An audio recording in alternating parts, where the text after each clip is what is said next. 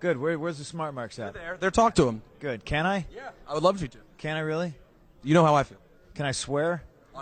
Absolutely. Ask your friends over here. All right. Fuck you.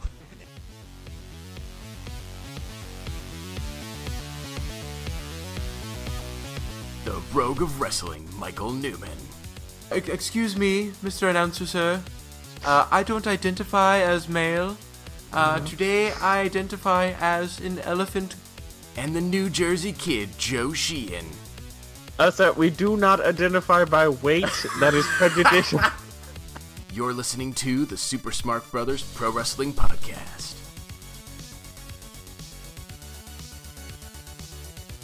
Welcome, ladies and gentlemen, to, let's just say, a spooky edition of the Super Smart Brothers Pro Wrestling Podcast. Ah! That right there, scaring the shit out of me, was my tag team partner, the Rogue of Wrestling, Mr. Michael Newman, and I am your New Jersey Kid, Joe Sheehan. That was quite a scare there. You gave me, Newman. Boo! That's what the WWE writers did this week. They just booed at us because it was shit this week. Yeah, there was a lot of shit. I think probably the one with the most culminated, dense shit has got to be 205 Live. I got to hats off to just how bad some of that shit was this week.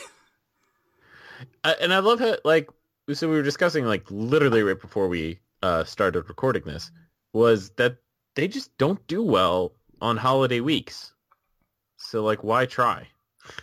Yeah, it's it's really interesting. So every one of the matches that they had that were these, really, gimmicky, Halloween-y themed matches, the crowd just shat on all of them. Well, yeah. I mean, they were really bad and they should be shat on. But, even to the level that it was look, nobody appreciates this. Mm-hmm. Because think about, especially on Tuesday, those people paid money to go to WWE on Halloween. Now, granted, that's a dumb move by those people, but yeah, they should get a good show if they're going to do that. Yeah, definitely, for sure. But we talked about this very briefly offline. I think there could be a really good idea because they unfortunately did a really bad idea that's related to this with the debut of Tex Too Bad, which could have been so good in a god awful match against Slater and Rhino.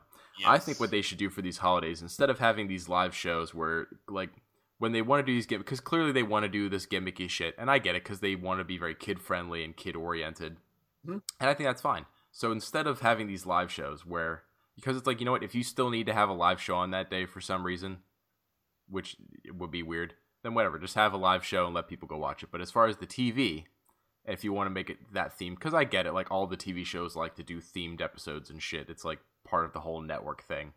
Yeah, then, exactly. How about we do everybody as Southpaw Regional Wrestling characters, and then have those themed events? So then you can have a Halloween event, you can have a Christmas event that you pre-tape in advance sometime, so then the talent doesn't have to be there on holidays, and then you're still putting out TV. Because it's not the fact that, it's been proven in WWE's history that live versus taped shows, there's rarely that big of a difference in the ratings, especially on a holiday. Mm-hmm. The people that are going to watch if it's a habit of theirs. So I don't understand the aversion to taping the shows ahead of time. Because, you do get some good things sometimes. Remember, I think it was a couple years ago now at this point, when Alberto Del Rio ran over Santa Claus. He actually got heat. A little bit. The only thing I can remember now after that was then how crazy outraged Cena got. It was God damn it, you killed Santa Claus! I'm gonna get you in revenge for Santa. It was what the fuck? Santa Claus, it was just Mick Foley just lying on a table most of the episode. Yeah. Well, dude, that was one of definitely the top Cena childish ridiculous moments, up there with his whole promo about his mom canceling his World of Warcraft subscription. I don't remember that one. That one is so burned in my memory because it was so ridiculous. He just something funny. I think it was in the era of the anonymous Raw general manager. Oh God! Something happened, and then he was like, "Bologna, fudge, and mustard, no!" This is like, I've never been more upset since my mom canceled my World of War subscription account. Like, what the fuck? That was almost like Cena's Reigns' equivalent to like the suffering succotash. Oh God, yeah. Suffering succotash, son. But so we've been very negative so far. There was a little bit of a bright side to Raw. We got a night of returns. There were so many fucking returns. Some very advertised and highlighted. Others not so much. Dude, Samoa Joe came back. Like, they didn't even do his entrance. Like, they had a backstage segment on during his entrance, and then he was just in the ring. It's like, oh, all right. I mean, at least he then got a promo, and then he killed Titus Worldwide, so that was fine. Yeah. So actually online though, and I'm gonna fault WWE for this. Online they showed the video of him coming to the ring, and it was fantastic. It should have been on Raw. Yeah, that's so bullshit. Because I felt he was slighted. Did you feel like that was a slight?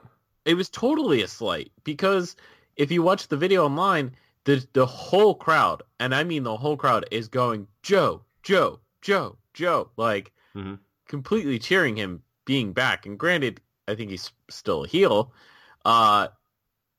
It was great to see the fans like excited that he was back. You know what? That's a good point. So you talk about it's like he's still a heel, but you know what? It's like, shouldn't these characters just be who they are, and then just, you know, you can kind of work around how the crowd reacts to it, and like him being genuinely like true to his character of being just kind of like this. Yeah, I don't care about the crowd, and I'm kind of a heel. Like, he's just sort of a mercenary, and he's sort of a fighter and whatnot. Like, I think they can just learn the lesson from this. Again, another Samoan named Joe. They can translate some of this over to Reigns, and it's like, just let him be a little bit more heelish, and I think he'd probably just get cheered. I mean, probably, there's so much of the problem of just the years of backstory that just make people hate him, but man, I think they could learn some lessons from Samoa Joe for him, for sure. But look at Joe. Like I just told you that they're chanting his name when he comes out, and as soon as he starts cutting that promo, he's getting booed again. Because he told the crowd that he didn't care about them. They didn't care that he was out injured. And he was back to take down their favorite guys. And so it was just like, oh, yeah, there you go. It's been corrected. Course correction is good now. I think I'm going to go out on a limb here, and I'm going to propose something to you. I think part of the reason that the crowd boos there when they say that sort of thing is not because they're actually upset and they're like reacting to him as a heel, but I think they respect him so much as a performer that they know it's like, oh, okay, he wants us to boo. Like, this is a heel thing. So then they just do it. So then it's like, that's fine.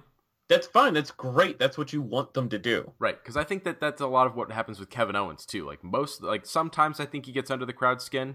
Like, you can tell sometimes when the boo is there when he really gets under their skin.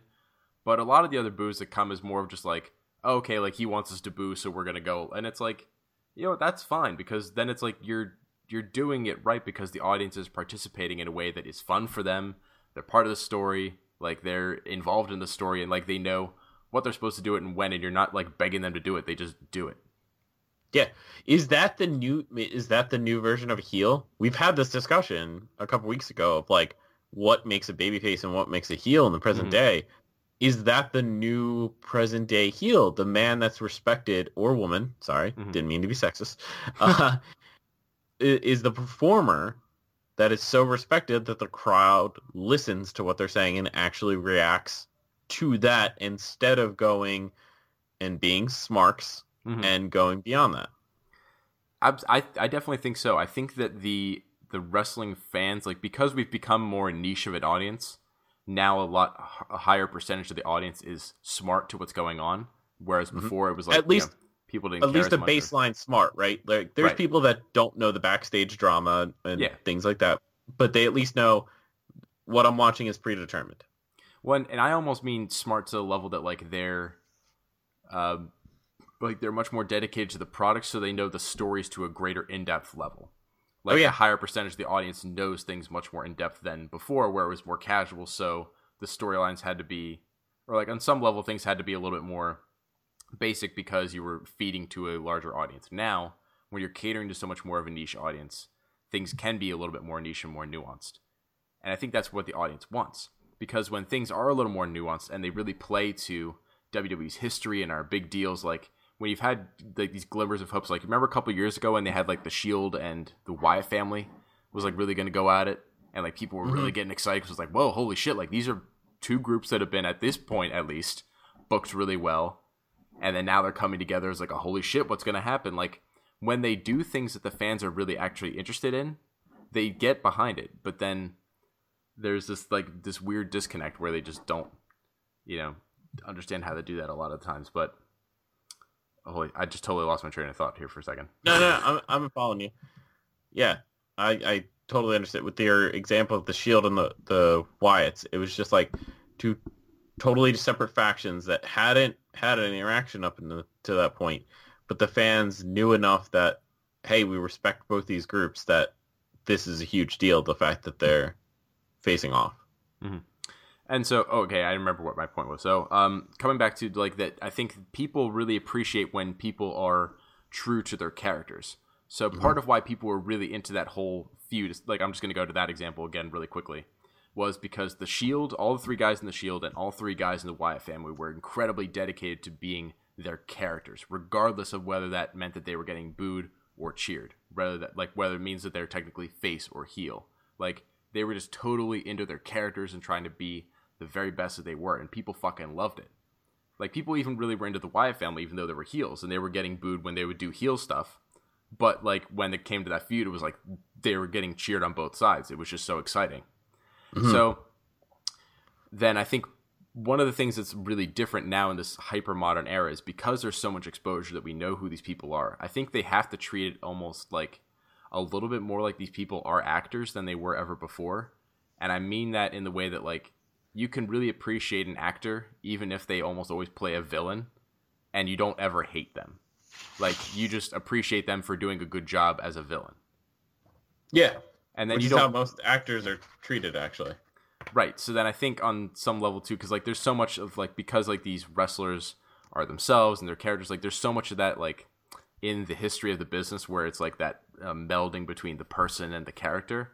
I think they almost need to separate that from that just a little bit, because like people get so caught up in like, especially with social media, the like all the constant criticism of like, oh, if they criticize my character, they're criticizing me, and people are criticizing me all the time. And it's like, you know what? Just take a step back. Especially for these heels, it's like, let yourself just be a heel. And the people who are smart enough and like their opinions are worth their time are going to know that that doesn't mean you are a piece of shit. Like you can just be a heel on TV,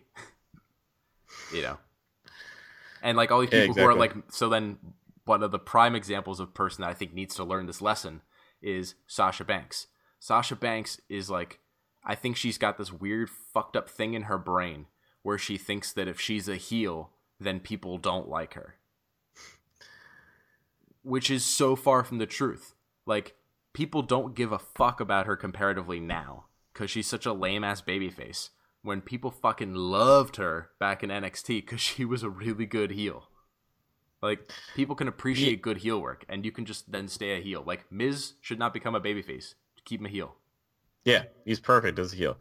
It's almost like when the performer cares too much, like a Sasha Banks, it leads to apathy on the crowd's part. Like when she cares too much about being cheered rather than just doing a good job and accepting that she's a good heel. Because she's a really great heel. She was excellent in NXT. Like, her matches were good. Her matches are still all right. Her promos were even good back then. And her promos have been balls ever since she's a face. I think she could be a good face, but I think she just doesn't work it the right way. But I think in the meantime, stay as a heel until you can work that out. Well, I feel like, all right, so with like almost all these different performers and characters, like obviously sometimes they can grow and get better at things, but like I think there's a very definitive like just set line for how good people can be at different roles. And like, so maybe with Sasha Banks at her very best, she is a C-level babyface, but she is an A-level heel. Mm-hmm. So let her go be a heel. Just like, the same thing with like Dolph Ziggler. Like, at his very best, he's like a B-level babyface on the babyface side, but like he can be an A-level heel. Like back when he was having his like heel tear when he won Money in the Bank and stuff, he was like that was some really good shit. That's like he was such a good heel that people were appreciating it. Like he got it back then. Like he didn't care about getting cheered. He was just trying to do a fucking good job, and he was. It's silliness. Rant over. Rant over for now. Gotta take a break. Yeah. But, So like, we went do you agree? Like, do you disagree? Like, I don't know. What do you think about this? Oh, I absolutely agree. I mean, we've discussed so many characters that are better as heels than, not that they're like horrible baby faces, but they're just better at being heels, and then vice versa as well. People are better at being faces than they are heels. Another example I can think of is like Randy Orton. He switches back and forth actually. So at certain points he's a much better heel than he is a babyface, where at other times he's a better babyface than he is a heel. Mm-hmm. Yeah, well, and it's so interesting too, because at least with his character, we've talked about this. He's very consistent, and I like that like even when he turns babyface and heel, like his character is very, very much the same. It's just like two different sides of the same coin. Mm-hmm. He's not one of those guys where when they turn heel, they just become a completely different person, and it makes no sense. He'll just like tweak. He'll do slight tweaks to just turn it one way or the other. Yeah, like he goes a little from like, it's like the slight difference between like cocky and vicious. It's like he goes slightly more vicious, slightly more cocky. Like he's cocky as a babyface, vicious as a heel. Mm-hmm. But like they're both always right there. It's just which one is like more predominant. Because like as a heel, he'll go out of his way and be a dick to people and shit like that. Because he's, wanting to make sure that he's gonna win, and he'll take any advantage. Whereas when he's a babyface, he's a little more confident. And he's like, I don't need to do that shit. I'll just RKO your ass. Because when he's a babyface, his character is that he's the RKO guy, right? Like he comes in, shut the fuck up, I RKO you. Like I RKO the guy and then I leave. It's like he's best as a babyface when he like first comes back from like say an injury, and that's when he what am I thinking of? He'll like be on fire almost and like really fired up about being a babyface, but then after a while it's just like, nah, I want to go back to being heel. Yep. Yeah, and he's definitely, I think, a little bit overall better as a heel for sure. Someone else who's really good as a heel, Stephanie McMahon. She was back on Monday night, basically tearing down Kurt Angle. Yeah, tearing down Kurt Angle and also forcing him to lead the Team Raw there. What do you think of Kurt Angle being in yet another pay-per-view already? Well, when they had him join up with the Shield at the last one, and when Shane was making it SmackDown versus Raw and like was going at Kurt, I was like, oh, those two are going to be in the match. And that came to be. We now have Shane versus Kurt in the leading the two Survivor Series teams for the two brands. So that just, you know what? To be honest, I'm a little bit pissed. I feel like they should have just been the guys on the sidelines and really given these spots to other guys. You know what I mean? Yeah, I mean, I think so too, but it's the way WWE works. Like, oh, Kurt's back? Let's use him out until there's nothing left of him. Like, that's so ridiculous, because it's like, all right, look, we brought him back for the Shield match. I get that was like an emergency situation, and I get that one. But this is like, you don't need to do this. You have guys. Like, what are you doing here? Yeah. And so then just kind of throwing him in there is like, it's just silly, because it's like, I feel like it kind of dampens down, and also it gives you the peril of like, well, what if something goes wrong, and what if he gets hurt in this match? Then you're possibly jeopardizing whatever singles matches you might want to get out of him, which would honestly be a lot more valuable use of Kurt Angle. Is a singles match or two. Like, I'm trying to think of, I mean, obviously the one I would want to see would be him versus Chad Gable. Oh yeah, that would be fantastic. I want to see Kurt Angle versus Chad Gable. After, of course, the crazy twist of Jason Jordan somehow mixing up or stealing the parental stuff and faking that he's Kurt Angle's son, and then Chad Gable finds out he's his real son, and then this would be a culmination father-son match at WrestleMania. That sounds like a WWE storyline. You know what? That's what I want. Call me crazy. But I You want are Chad crazy. Gable to defeat Kurt Angle, his true father, at a WrestleMania in the main event. Oh god, the main event. No. Now you're definitely crazy. No, it would be in the dark match before the pre-show. It wouldn't even make the pre-show. I was gonna say it'd be the dark match, like not even on the pre-show. It'd be No the one. It'd be the empty arena Empty arena pre-show match. match. The pre-show match. The pre-show match. We also had Nia Jax it's- returning. Here we go. Just to full circle the joke before you go on. So it's the pre-show match because Chad Gable's trying to get revenge on Kurt Angle for prematurely ejaculating into his mom.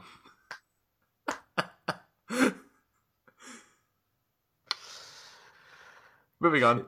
So Nia Jax was also back. Another one that I don't think got the advertisement buzz that I think she should have gotten. No, to the level that generally I watch Raw on Hulu. I had to go to YouTube to find the clip of Nia Jax coming back. They didn't even have that on the Hulu. Seriously. Yeah, like that whole bit with like the women wasn't even fucking on the Hulu bit. Jesus. Need- Whoever ni- edits that show luckily, needs... neither was the Text Too Bad match, but yeah, But that's understandable. yeah, that's understandable. And then our final return was... Oh, I'm sorry, we had two more returns in the same segment. Bo Dallas and Braun Strowman. Yeah, Braun Strowman's was awesome, actually. I loved the kind of campy way that they filmed that. Like, you knew that was coming with it being Halloween week, like, having Braun come back. I was like, he's gonna come out of the trash truck. Like, he's gonna chase them. Like, Yeah, like them chasing around, and then like they finally think they were gonna get away in the limo, and then all of a sudden he's there. He's just like, Braun! It was really good. Like, it was... There are a lot of times when WWE does campy, and they do it really bad, but this was really good. yeah. Oh, like the, did you see the backstage segment with, Miz and, Miz Taraj, like, go into a room, and all of a sudden they're like, it smells like trash, and there's just a trash bag sitting in there, and Miz is like, Braun is back, like... Yeah, that one was... I was like, oh, really? Like, alright, I didn't really know Braun Strowman was like a mind game sort of guy. You're just gonna leave bags of trash. Also, because I feel like the kind of mind game man! Yeah, because I feel like the kind of like mind game Braun Strowman would play would be like they would find Curtis Axel backstage just like dead Yeah. or something with like a note that's like you're next. Yeah. Or like I'm not finished with you, like something like, or just Not that he's finished with you yet! Yeah, it's like a whole bunch of magazine cutout letters like I'm not finished with you yet. Like they try to hide this identity. It's like who the fuck do we? Come on, Braun, we know you did this. All you need to do, though, is just, carry around a car door. So, That's and true. then that you're is his protected weakness. from... You just yeah. smack his arm with the car door, and he'll be gone for a couple weeks. Or dump him in a dump truck. Like, No, hey, only 1 week for that. He's right back. So I don't know. I think the car door, you're right, is the weakness. But apparently Daniel Bryan's weakness is darkness. Even though he had a cell phone which has a light on it, he couldn't flash it around to find either light switch or Kane attacking him. and just is talking to someone on the phone. Just like, well, they turned the lights out on me. It's like, Help! They turned off the lights. Oh man, did they break the light switch? Did they like cuff you to the floor or something? Like, I don't know. It was just so silly that it was like, how the fuck is Daniel Bryan just so easily defeated by just, we close the door and turn off the lights.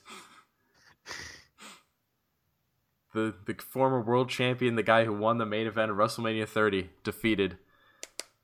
You know, he beat Triple By H his own and he tag beat team Randy partner. Orton and Batista the same night. But darkness and a closed door. You know, we might as well just like give the title to the door. I mean, look at what a door did to Braun Strowman. Do you think that's how they have Daniel Bryan return to a match? Like, have him get in the ring, the lights go out, and then he's either pinning someone or getting pinned? He's just underneath a door. Like, there's just a door in the ring. He's just flattened underneath it. Help, I'm underneath the door and I can't get up. Yeah. And then, like, the ref just comes over and picks it up. Not even several ring crew guys, just the one ref. He's like, oh, it's lighter than a table. Picks it up with one hand. Yeah, he just flips it over. Like, he doesn't even pick it up, he just flips it over. He's like, what the fuck, man? And he's like, I have some trauma. I don't know what the fuck's wrong with me. I think it was when I got locked in that room. I'm scared of Kane and doors. Or maybe it's the darkness. Is the darkness more the problem than the door? Because then it could just be that anytime somebody like turns off the light, because I mean that is a common problem for WWE superstars. Like they never know how to react to the lights going off. No. Like Undertaker made a career out of that, which is like, man, motherfuckers, they just turn off the light and you can sneak up on him, choke him out. Why did no one who feuded with the Undertaker over all these years just bring a flashlight down to the ring? That would have been funny as shit. Somebody should have done that sometime. Just like caught him at a flashlight. Oh, no, I guess they should never have done that. That would have killed his character so bad. Can you imagine that? Like they catch him with a flashlight. He's like shielding his eyes, like hissing as he runs away or something. Like some goth kid. I'm just like imagining someone just as soon as like the gong hit goes off, just like flashlight on. I see you. Yeah.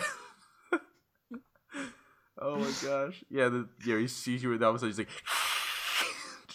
then just like runs away, like stumbling through the ring ropes and shit and falls to the ground. Like he's just so caught off guard because nobody's ever done that to him. And then he like break kayfabe because he actually fucking injures himself. Like, because he's an old man trying to run away through these ropes all ginger. Oh my god. Seriously, how has no one done that? You know what? CM Punk should have been the guy to do that. He should have used the urn to draw him out, and then when he did it, just like pop a flashlight in his face. And then just like chase him with it, like not just once, but he's just like, I got you, dead man. I see you. I see you. I see you. Tag, you're right, bitch. He has two flashlights, throws one to the Undertaker. Oh my god, or he could try to like use it like a lightsaber.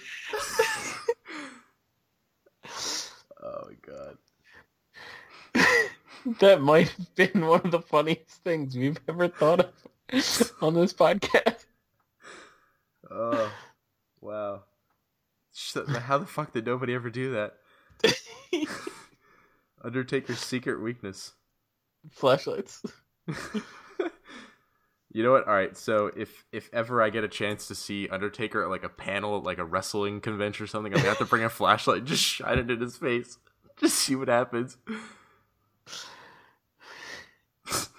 Oh, Don't you know even what? explain it. Just like walk up and just be like, "Got you."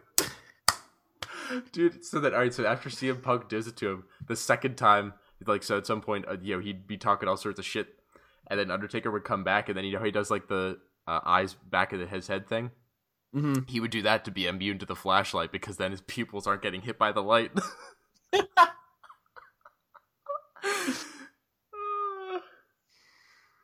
Oh my god.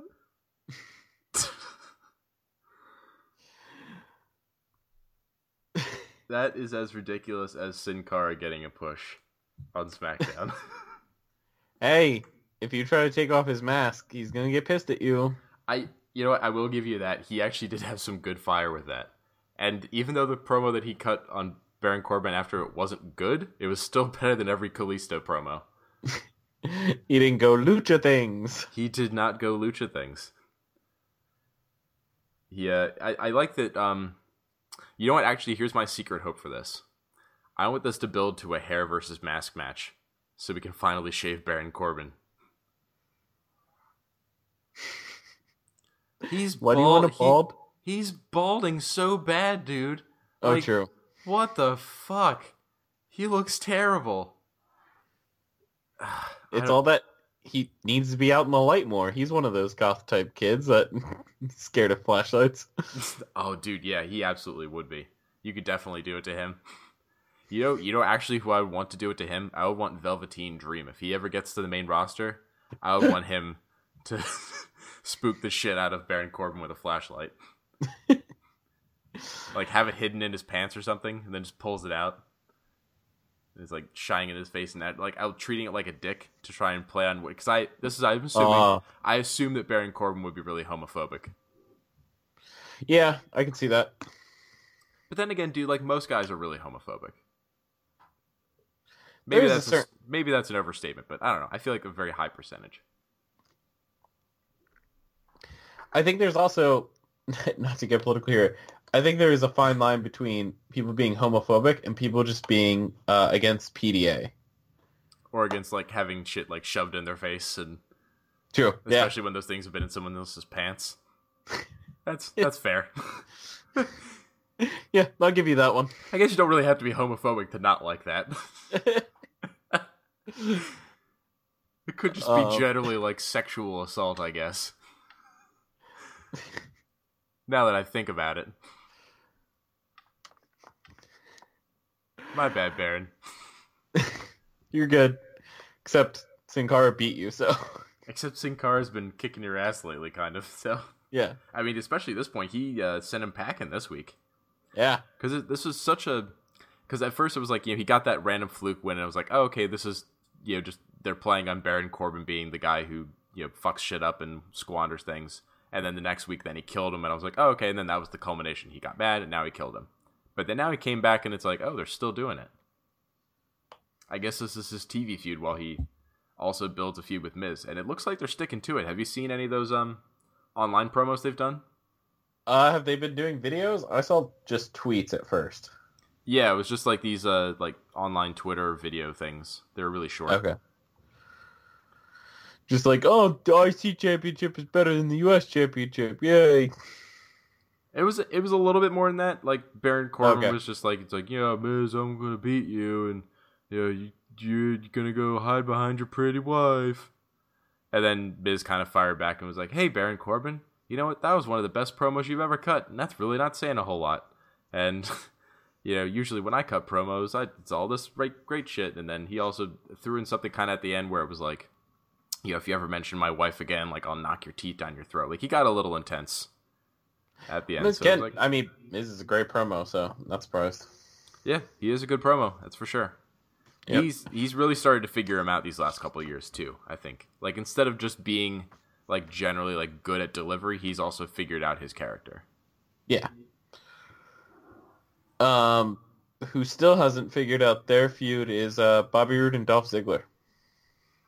Yeah, I mean, unless it's just over now, which I guess it might be. After a 2 out of 3 falls match where... Did yours, like, cut out of the middle fall? Yeah, well, it was that commercial or whatever for me. And it came back and was just like, oh, and this happened while you were away. And I was like, cool. Thanks. Cool, fall doing a commercial break. That's cool. Yeah, all right. You know, that could have been like the deciding fall, I guess, but just we're going to ruin that illusion of drama there. Yeah, wait, I didn't think that. It's like, what if Dolph had just pinned him? Like, just the match was over. That would be some real shafting shit. It's like, we're finally going to give you a win, just not show it on TV at all. Oh well. They just kind of gave it to Bobby Roode. I don't get it, man. But maybe this is just one of those Brock Lesnar situations where somehow is really great and I just don't get it. Because clearly some level of people are into it, but I don't know. We've discussed it. I think people are just I think it's a very low level, so... I think it's just people are still into the entrance and people are just into the fact that he's new onto the roster and it's gonna die really fast unless they do something really good. The other shoe is gonna drop soon, so... Yeah. What else did we have from SmackDown? From SmackDown Live, we also got... you know what? To touch on Ziggler in the commentary for that match... You know who remembers that Dolph Ziggler was the man who defeated the Authority? Corey Graves remembers. Oh, that's because Corey Graves is the best commentator in the WWE right now. Corey Graves remembers, just like Pepperidge Farm remembers. That Dolph Ziggler was relevant. Hey, remember when we thought he was gonna get a major push? Yeah. Man, I have 2 of his shirts. That's how much I like that guy. I don't buy wrestling shirts unless I really like the guy and I like the shirt. And I have had so many bouts of hope for Mr. Sparkly Pants that have just gone unanswered. And Almost like your love of Bray Wyatt. yeah, very, very similar. Except you Yeah. didn't buy any Bray Wyatt shirts. Am I just doomed to always fall in love with these guys? Like, or is it right? Am I always falling in love with the guys who are just never gonna get pushed, or is it because I love them that WWE knows it's like, ah, fuck that.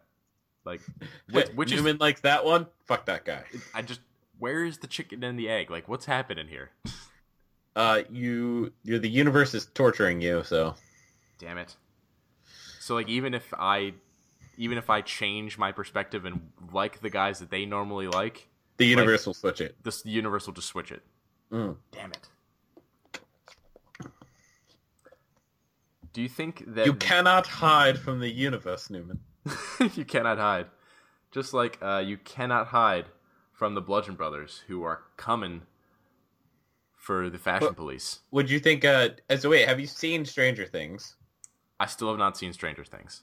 Okay, so did you understand the Stranger Things segment? I mean, like, I got it that it was a Fashion Police segment, but I definitely feel like I would not have gotten whatever inside jokes there were. So the biggest one to get, because I thought it was the funniest, was there's a character named 11. Okay. And so that's why they were like, is that 11? And then he was like, no, I'm a 10. Okay. So that was why that was. Gotcha. Yeah. So yeah, that's not ruining, no spoilers or anything. It's just that was the funniest thing. Yeah. But yeah, I like that well, I don't know. I guess I'll reserve judgment because I think that we're going to see some cool things from the Bludgeon Brothers. I feel like Harper and Rowan work well as a tag team. And I think they're going to be like an improved version of the Ascension. Mm-hmm. Yeah, like a lot less comedic because these guys actually look a lot more intimidating than Connor and Victor do. Yeah, They're a and better they're not match. rip-offs of Legion of Doom. Well, they fucked that up on the main roster because they weren't Legion of Doom down at NXT. Yeah, Like, they were the Ascension in NXT. Like, WWE has not, like, there have been so many really bad main roster transfers that I do not get it. It's insane. there's been more failures than successes. Yeah, that's sad. That's sad to think. It's even more sad that's true. But And but yeah, like Bludgeon Brothers, I think it'll be cool. And you know what? I'm excited that it's like maybe this will finally lead to a match of Fashion Police actually having a match again. That would be good. that'd be nice instead of 'Cause, just like- clips. I mean, the clips are entertaining, but Yeah, the clips are entertaining as fuck, but I would also like them to lead to matches. Because, I mean, Fandango's alright, but Tyler Breeze is a good wrestler. I would Yeah. see him wrestle, please. I think Fandango could be a great wrestler if they just gave him the freedom. I think he's definitely good enough that he can work within that tag team. Like, he's Yeah. good enough to do some of those spots and carry his part of the match. But then, I think Breeze is better, though, for sure. And the final thing for me for SmackDown is, unsurprisingly, Kevin Owens did not make it onto the Survivor Series team. Instead, Shinsuke Nakamura beat him. And I also see, who do you see? So we got Styles and Rusev next week. Who do you see winning that one? Well, I don't know if that's going to happen now, because they announced that Styles is fighting Jinder next week for the title. And so then Rusev put something online saying that, like, because the match didn't happen, he won automatically. Nice. Great move by Rusev. Well, you know what I think is going to happen instead? I What think do you think? because we saw Rusev and Big E have a match this week, right? And Oh, Rusev do you won. think- Rematch, and it's for the final spot on the team. Now, do you think Rusev? So you think Big E takes it then? Because since Rusev won, Oh yeah, give it to Big E. and Don't the you New dare Day- be sour, Rusev, Because Rusev Day is never coming back. It's the New Day all the way. And I think Take Rusev Day seriously. extra Super Bowl prediction that probably won't happen, but I would love to have happen. Then have Big E be the sole survivor and win the match for Team SmackDown. Yeah, sorry, not happening. Okay. Man, how fucking cars like so then this would lead into my grand theory that I put forth before, where then he would go on to challenge Jinder Mahal for the title. I think him being the sole survivor would be like a nice launching point of him being like, you know what? Fuck it. I'm awesome. I should challenge for the world title. Good work. I brought SmackDown to victory. I deserve to be the champion. I think that's a good line of thought. Doesn't that make sense? Like whoever on their respective brand wins that match, if there's a sole survivor, I think they should immediately be challenging for their title.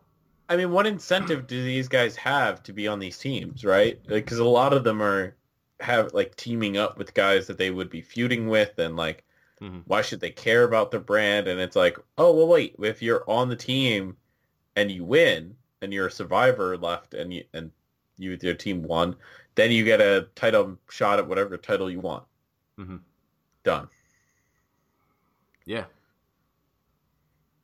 Then you have guys lining up out the door to be on the team. Yeah, because then you would actually have clear stakes. Because it's like there's so many of these weird matches that happen sometimes that just don't have clear stakes or any, because I mean, so for example, we had the great Finn Balor and AJ Styles match out of nowhere, but that had no stakes. Actually, you know what? Even weirder, worse one. The Shield versus Miztourage match and all them. Even before the substitution of Kurt Angle, there was no stakes to that match. They were just kind of yeah, fuck it. We hate each other. We're going to fight.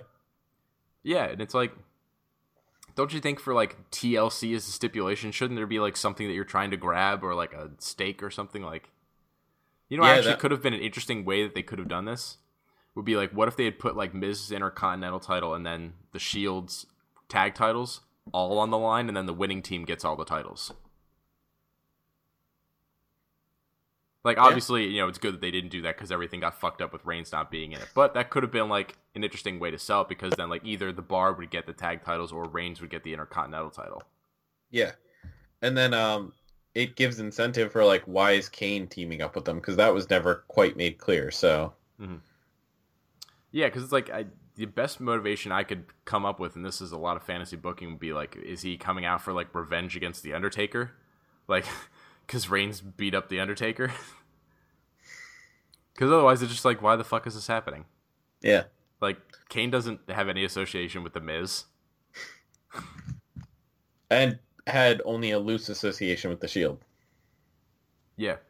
See, the only one out of them that he would really have any sensible beef with is Rollins from their time in Authority. Mm-hmm. But they weren't really together yet, so. And then during the match comes up with the excuse, well, actually I wanted to get Strowman because he's been calling himself a monster. It's then why were you on the same team as him? Yeah, it's kind of silly. Because it's what would have actually made more sense is because he came back to interfere to make sure that Braun Strowman could stay in the match. So shouldn't he have come back to cost Braun Strowman the match? So that then he could have a match with Braun Strowman? Yeah, apparently. Wouldn't that have made a lot more fucking sense? Anything would have made more sense. Yeah, there's just, so I've been recently, as we've been starting to watch ROH and stuff like that, I was doing a little bit of research on some things with New Japan. Mm-hmm. And so I knew some of the bare bones of some of the storylines for some of the long-term characters and stuff like that. But there was some shit that I've been looking at as far as the continuity between some of these characters, how long the Tanahashi and Okada feud has just been going on. That's been going on for 5 years. Yeah, and how fucking just in-depth it is, and how much continuity there is, and how it's dude, if you tried to be all right, WWE, just try and do that. Try and replicate something like that. Their brains would fucking explode. Mm-hmm. It's we cannot, we have no capacity for long-term booking, and it's so absurd. Well, because New Japan actually keeps guys for long term. They start them off as young boys, and then bring them up through the system and turn them into main eventers. And so then you have a very long history between guys that like if they started around the same time, if when like one guy got up to the main roster by the time another guy maybe got signed by New Japan and like started off on the main roster, like you can have feuds there. They just have a lot more versatility. Yeah, well, because it's like WWE has like those resources there. Like they have these guys who have been in the company for a long time, but it's just like they have such a. I almost want to say it's like a fickleness. Like it seems like Vince changes his mind on a dime on so many sorts of things, don't you think? Oh yeah. So then when he does this all the time, it just destroys continuity really, really bad. Because like he's so weirdly impulsive, about really bad things, like really bad impulses. And I feel like if he just had like a little bit more of like an appropriate patience for certain things, then it's like, you know what, maybe there'd be a little more continuity to these things. Yeah, probably. If they just planned better. And it's like, and so I stress this as a really important point for like continuity of like, so for example, on SmackDown, I think they're suffering really bad from a point of continuity in that like the WWE title has been treated so badly by Jinder Mahal having this shitty title reign that like they constantly have to book around how shitty like he is. Like he's constantly not having, like he's not the main event for different things. He now is going to be going into a feud right now with AJ Styles, who he's constantly running away from and like can't beat, even though AJ Styles was just the United States champion, which is the secondary title, and lost clean to Baron Corbin to retain that title. But then in the weird other sense of booking is like now Baron Corbin's getting his ass kicked by Sin Cara. So it's like, what the fuck is going on with the hierarchy of this show? Like who is a good wrestler and who's not? Like there's no sense of continuity. Mm-hmm. And then like the value of titles are all over the place, and like the meaning of things don't, like what does it mean to be the WWE champion anymore? That WWE wants to try and like use you to market to a group?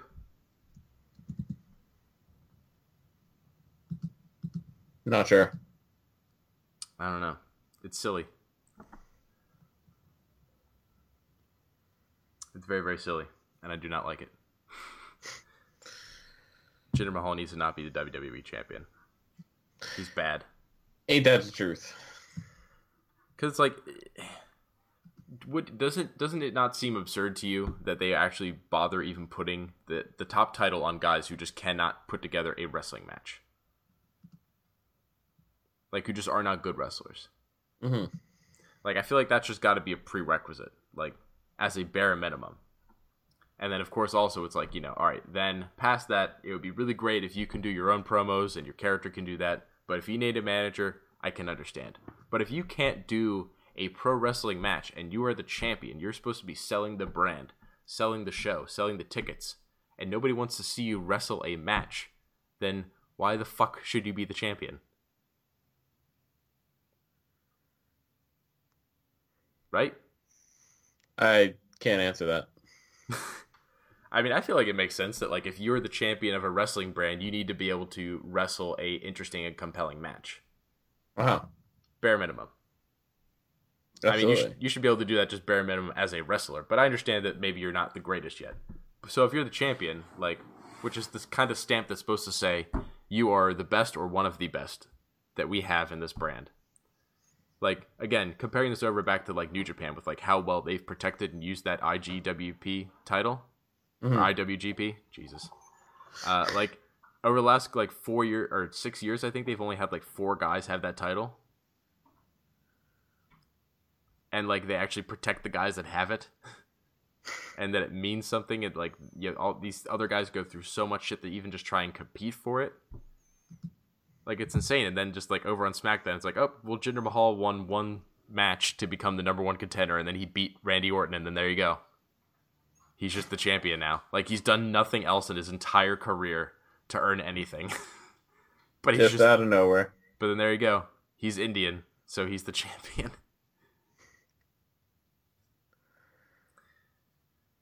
It's poo-poo. Like 205 Live? Woof. Where do you even start with 205 Live this week?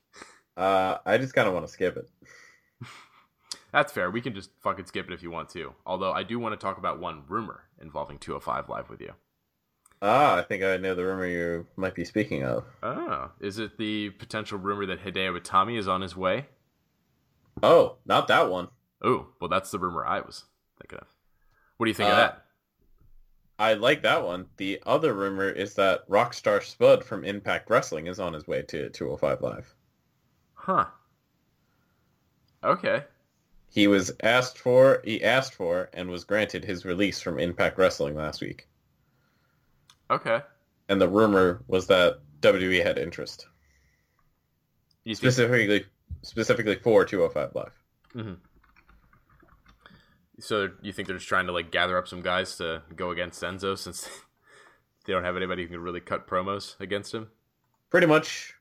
Or at least I guess their problem is they don't really have any other like faces who can cut promos, because like Drew Gulak is definitely starting to figure out himself as like a heel, but you know, heel versus heel doesn't work. Mm-hmm. Because I'm wondering with Hideo Itami, do you think that they would stick with him trying to be a heel, or do you think they would try and have him be like a face again? I think maybe start out as a face.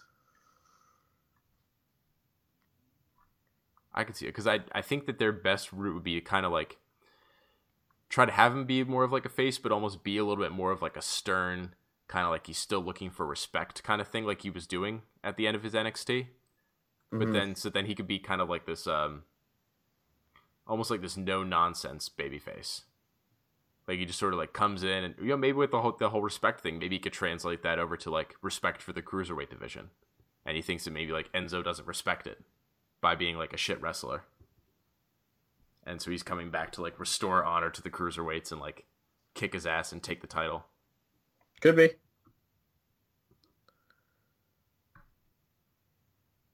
I could see that. I mean, fuck, what else are they going to do with him?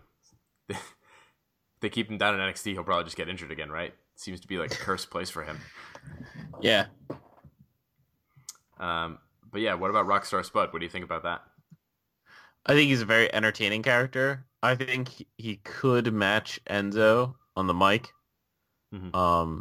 He is a strong mic worker. It's just going to be getting into the WWE system, whether that can translate from his Impact days. So we'll see. Well, hey, you know what? I mean, if you're going up against Enzo, it's like they're not really expecting a whole lot from a match standpoint, so he'll probably be fine. He should have a good feud with Jack Gallagher, because they're both Englishmen. Oh. Man, I don't know. I don't know what their thought process is with like Gallagher and Kendrick losing. I know we didn't want to talk about the rest of it, but like they need to either like kill some motherfuckers or like go away for a little bit, because after that loss, that's pretty bad. Yeah. For Kendrick and Gallagher, because they also lost the pay-per-view. So it was like, I don't know, like them turning heel and then him converting Gallagher, and then they just kind of lose all the time. It's rough. That it is. But not as rough as yet another loss for poor Gargano against Fabian Eichner, who keeps impressing me. I like the dude. Yeah, I think he's got a strong character so far, and I think it'll only improve. Well, I don't even know about his character, but at least his in-ring work with Eichner. True, yeah. Though he has been facing good in-ring opponents, so we'll see when he faces maybe a less than favorable person. That's true. But yeah, I think they're doing the whole Johnny may go like defeated until he can face down his former tag team partner in Tommaso Ciampa. Yeah, because it's like he keeps going kind of like up and down a little bit, because like he got the wins over Riddick Moss and Tino Sabatelli, but then he lost here to Eichner and he lost to Almas again. Yeah. So yeah, it's like he gets a little bit of momentum, but he can never really quite get going right now. But yeah, until Ciampa comes back, obviously. Exactly. Although I don't know, I was trying to think about it, and like I get that they want to go with McIntyre and that he's the guy and stuff like that, but I think it almost would have been like a little bit more interesting if, say, they had really committed to Gargano and tried to make him say they shot for him and he became the NXT champion, and hold that until Ciampa comes back, and then Ciampa's like gunning for him with the title. Because I feel like once Ciampa comes back, him and Gargano, like, that's gonna be the feud in NXT. Yeah. I don't know about you, but I think that's gonna be the feud for a little bit. I mean, it depends on what other feuds they have going on at the same time, but theirs would be like a top one. And I feel like with just like how intense that is and how NXT that is, like, I would really love for that to be for an NXT title feud. Like, I think it could be great without it, but I think it could just be that much better if it was also for that. Because, then it's like, you can also feed on the extra level of that. It's like, oh, look, Johnny did have success on his own, and then Ciampa's jealous of it and is trying to come after him. I mean, I think you could also do that with, like, say, the Cruiserweight title or something, but I don't know. Just, like, it's such an NXT story that I think it would be better to do it in NXT. Yeah. Because, like, as far as, like, I'm trying to think, like, with the different guys that are on that NXT roster who are actually, like, popular, like, those have got to be one of the guys that have been there the longest. Because they've caught up a lot of guys the last couple of years. So, like, the guys that were down there they're all gone now. And then pretty much everybody who's on NXT TV hasn't been there for that long. I mean, one of the longest guys down there was like Tyler Breeze, right? Yeah, he was down there for a really long time until they finally brought him up. And then Ty Dillinger was like the perennial guy after that. And then, I feel like after that, maybe Gargano might be one of the longest guys on TV. Maybe like No Way Jose. I don't know. He's been there for a long time. If he wasn't injured so much, Hideo Itami. Yep, actually, you know what? You're right. Hideo Itami's the guy. But yeah, how much of that time was out? Almost all of it. If he's injured, he's not obviously advancing up. So right.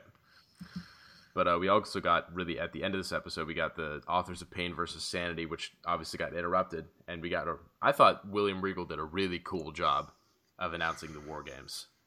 Yes, he really hyped it up. Yeah, that was awesome. Well, just making out and they've done a good build-up of this, of like these teams, the three of them haven't been able to just like have matches without being interrupted and like entering into chaos. So he just made the big deal. It's like the only thing that can contain you guys is War Games. Mm-hmm. But did it in a very good fashion. Yeah, and he did it so good, like building up the fact like this match hasn't been around for 20 years. This is like such a huge deal. The crowd popped so big for it. Mm-hmm. That was really awesome to see. And so I also had another thought when I was watching the Authors of Pain this week. I think that they would be perfect henchmen for Roman Reigns if they ever wanted to, like. Oh yeah, because they have the similar vests. Yeah, they got the flak jackets. Like they look like they could be Samoan guys, or whatever. Like if they ever wanted to, if the next time they break apart the Shield, have it be that like Roman just gets rid of Seth and Dean, you could totally have Authors of Pain just come out and destroy him and replace him. Actually, you know what? That wouldn't be a bad idea. I mean, what do you think about that? That would be a good idea, I think. Yeah. Like, I don't know, like something happens. It could help Roman gain some heat if he's going to turn heel, so. Oh. This is how you do it. The Shield finally loses their first match as a unit. And then that's what leads Roman to be like, you know what? Fuck you guys. You're the dead weight.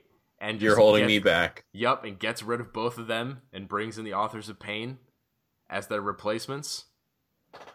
Ooh, I want that. Can I have that, Joe? Can I please have that? Yes, you can have it. All right. Thank you. Thank you for letting me at least have this in my fantasy land where things that I want can happen. You're very welcome. Can Lucha Underground come back too? That I don't know about. I can't guarantee that one. Oh, man. All right. Hey, at least the Roman Empire can finally happen. Like, how does the Roman Empire make you happy? How the fuck are they never going to do that? That's a gimme. I wanted the fucking Roman Empire with the Usos and Samoa Joe. I did too. But man, after this point, like, Samoa Joe's getting so over on his own, and the Usos are getting fucking over on their own. True, that was when... Now, They could have done it. Now, the other two parts of that component are like, nope, we're doing fine on our own. yeah, now Reigns would just be dragging all those guys down. That's the sad part, right? He's the dead weight. He's the dead weight. Or maybe he tries to turn it on Seth and Dean, and then they turn it back on him, and then like them and the Authors of Pain form a 4-man super group and just kill Roman Reigns. You're the dead weight. Give us back your Kevlar vest.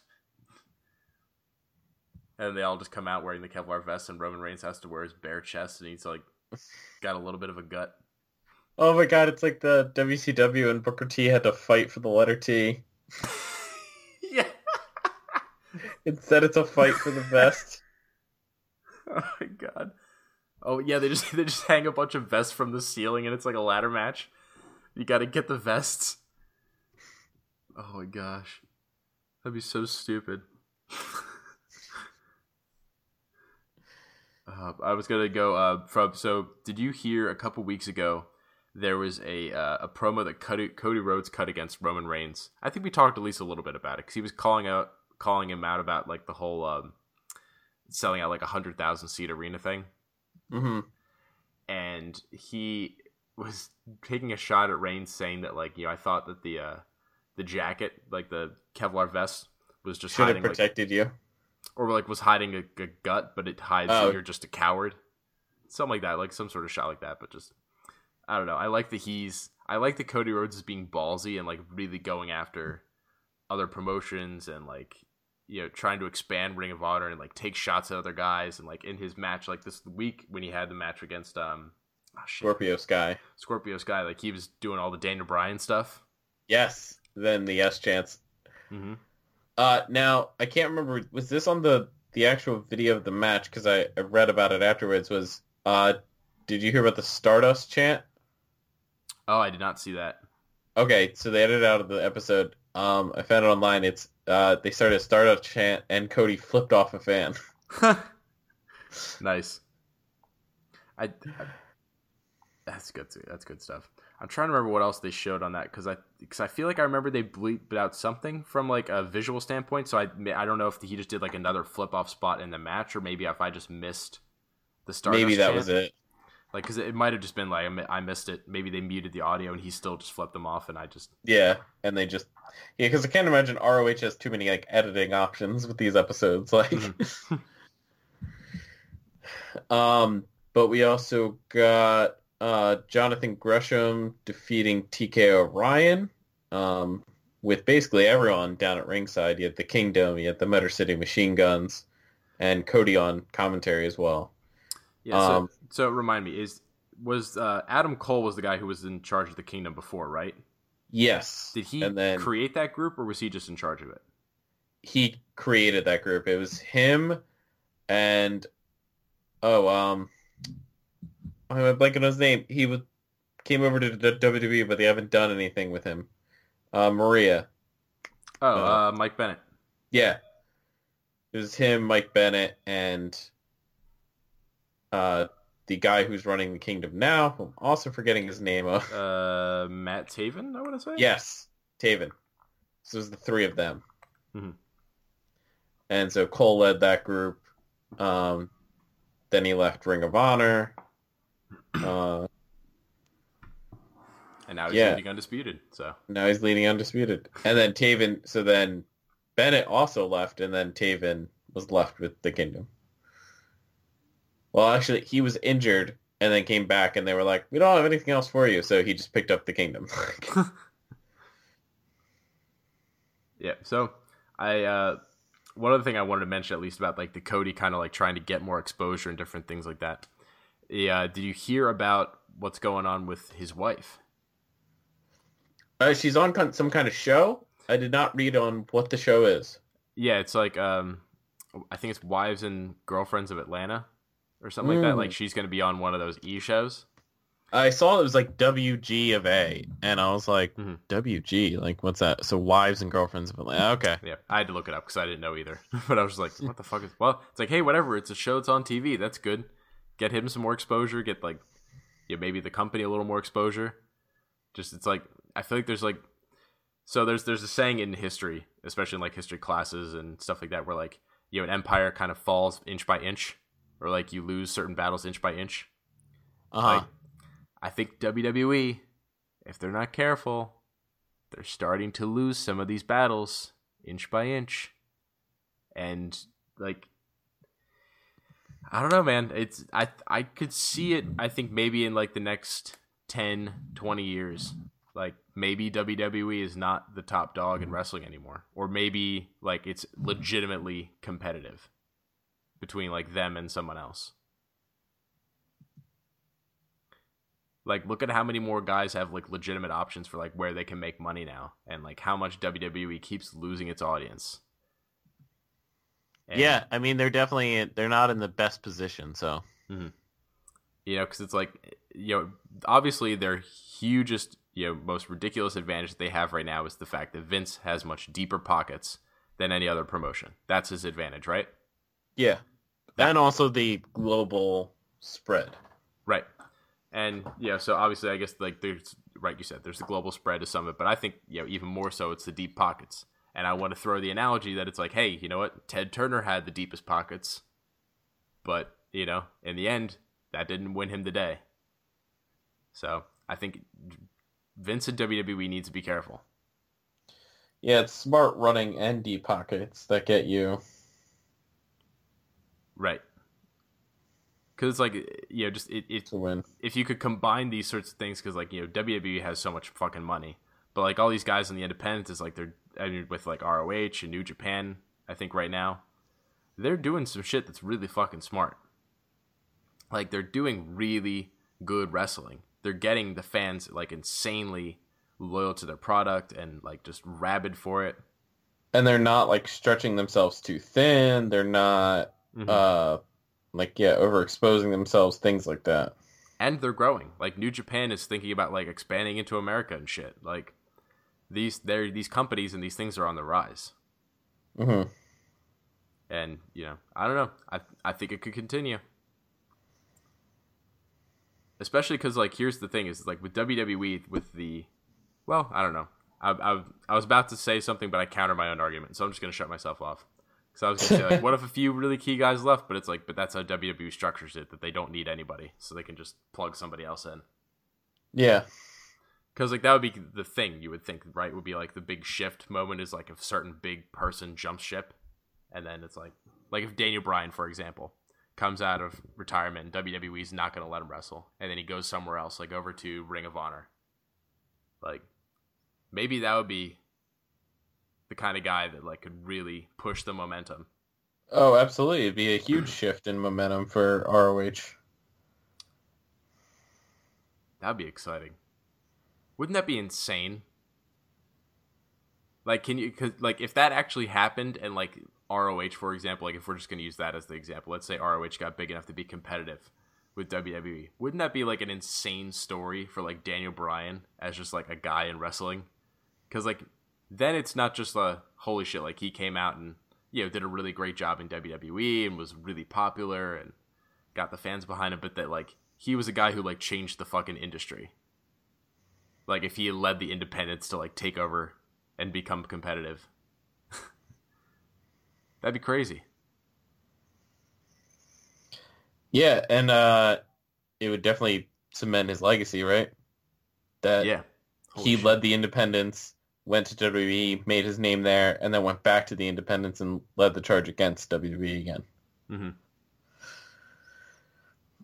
That would be insane. Yeah, so that then it's like him and Cody Rhodes are leading the charge in ROH. God. Like, because that would be like, I would almost imagine a really great central feud they would run would be Cody Rhodes as the heel against the returning Daniel Bryan as the babyface.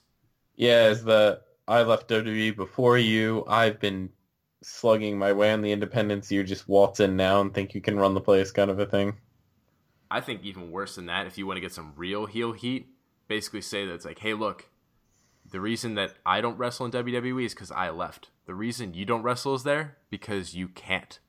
And I know that head of yours is not as good as you say it is. And there's a reason that they won't clear you. And I'll take you out of the business for good. Like, that sort of shit. That's the heel thing I'd want to see Cody Rhodes go for. say he's gonna retire Daniel Bryan, send him home to his little girl Birdie and Bree. Go back to being a little kept house husband. Like a little garden gnome you are. Like something like that. That sort of shit. Yeah. I don't know. I prefer my heels to be really vicious. Like what I talked about several Like weeks ago. back in the old days. Yeah, like that.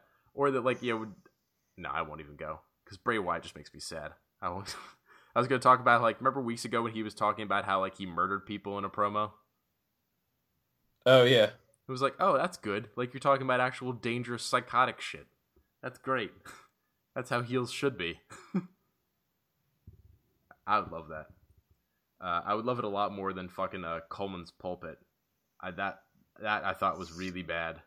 I don't know. He What did you takes think? that character too far sometimes, I think. Well, I'm even, like, just the fucking setup of how awkward it was. They were sitting just, like, right next to each other looking at the camera. Like, you can't just get two cameras and tilt your chairs so then you're actually kind of looking at each other and the cameras. Yeah. I don't know. It just felt, like, so unnatural and just, like, yeah, that guy, too, Coleman, was, like, really bad. That's where you do see the differences in WWE and ROH. ROH is still working on their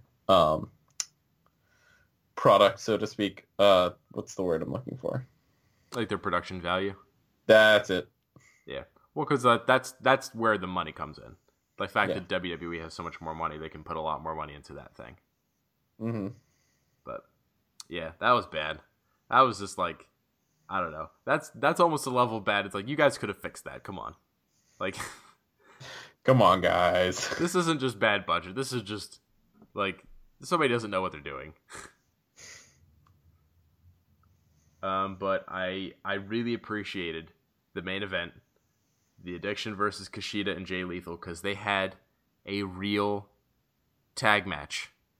They actually tagged in and out. They actually tagged in and out. Like, the whole time I kept waiting. I was like, all right, when's this going to turn into bullshit? And it never did. They actually, I have to say, Ring of Honor does usually, in the 2 versus 2 tag matches, more often than not, they stick to the rules. It's the 3-on-3 are usually the ones that just end in disaster. But 2-on-2, they will sometimes devolve into the madness, but most times they can stay. They can keep it in their pants when it's 2-on-2? Yes. That's good. Got to show at least a little restraint. That was a great match, though. Yeah, I thought that was a really solid TV main event there. I liked it. Let's see. I'm trying to think if there was anything else I wanted to talk about this week other than the releases. Was there anything for you? I forgot about the releases. It feels like weeks ago. I know, right? Well, because with 2 of them, with Darren Young and Summer Rae, it was like, oh, well, I kind of forgot you guys were still with the company. So it was about time. But yeah, the Emma one was definitely the big deal. It sounds like she kind of wanted it too. Yeah, it sounds like she was definitely... I feel like you could definitely tell even on TV. She was frustrated. Yeah. But yeah, it definitely sounds like, for whatever reason, too, like, management was really just kind of fucking dumb. And you know what? I hadn't thought about this initially, but somebody else pointed this out to me that I think makes sense. With the way that they booked her and stuff, too, with how competitive she was with Asuka in her matches, this is probably, like, a really late decision. Like, they probably weren't sitting on this for a long time thinking they were going to get rid of her. Yeah, because they wouldn't give her the offense that she got if they... Exactly. So...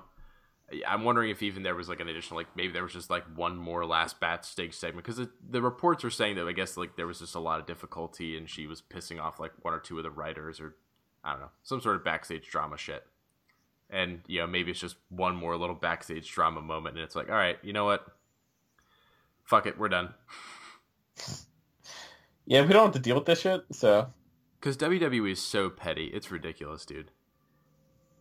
And as if not to exacerbate it so much more, did you see the whole thing with Leo Rush? Yeah. Oh my god.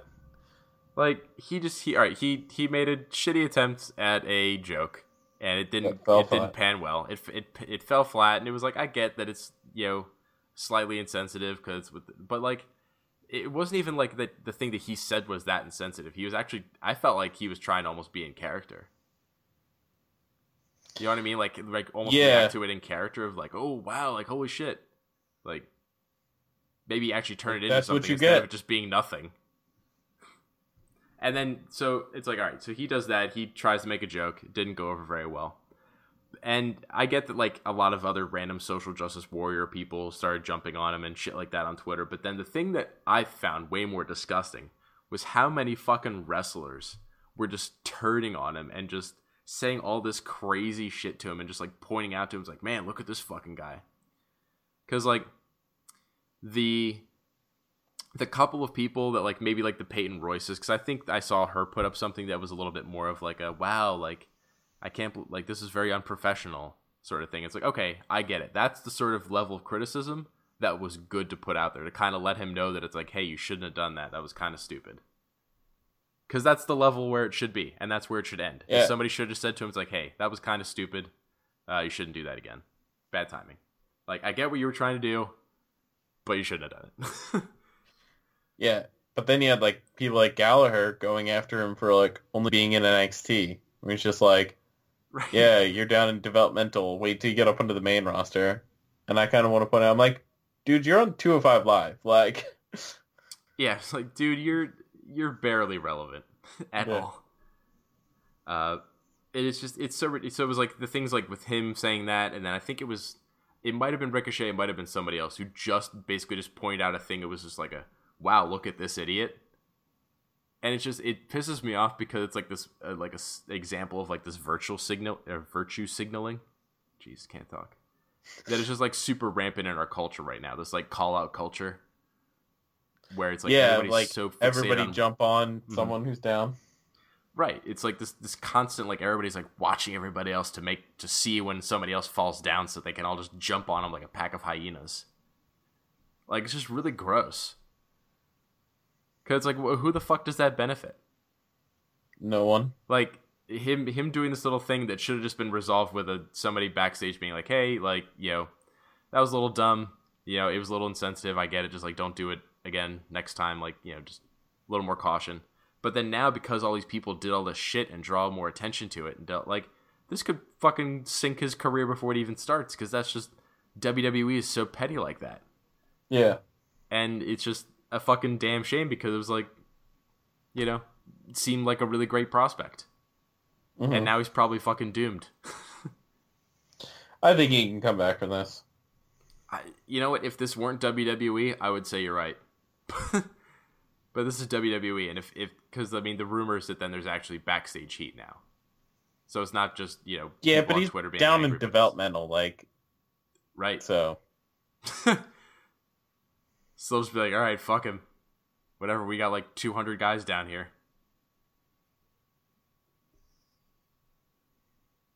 I don't know. I don't know. I may be paranoid about it, but I feel like I poor think Leo you're might be being done. paranoid about it. But man, Dolph Ziggler's career just sank ever since he talked shit about Cena that one time. Yeah, but he's done other stuff too.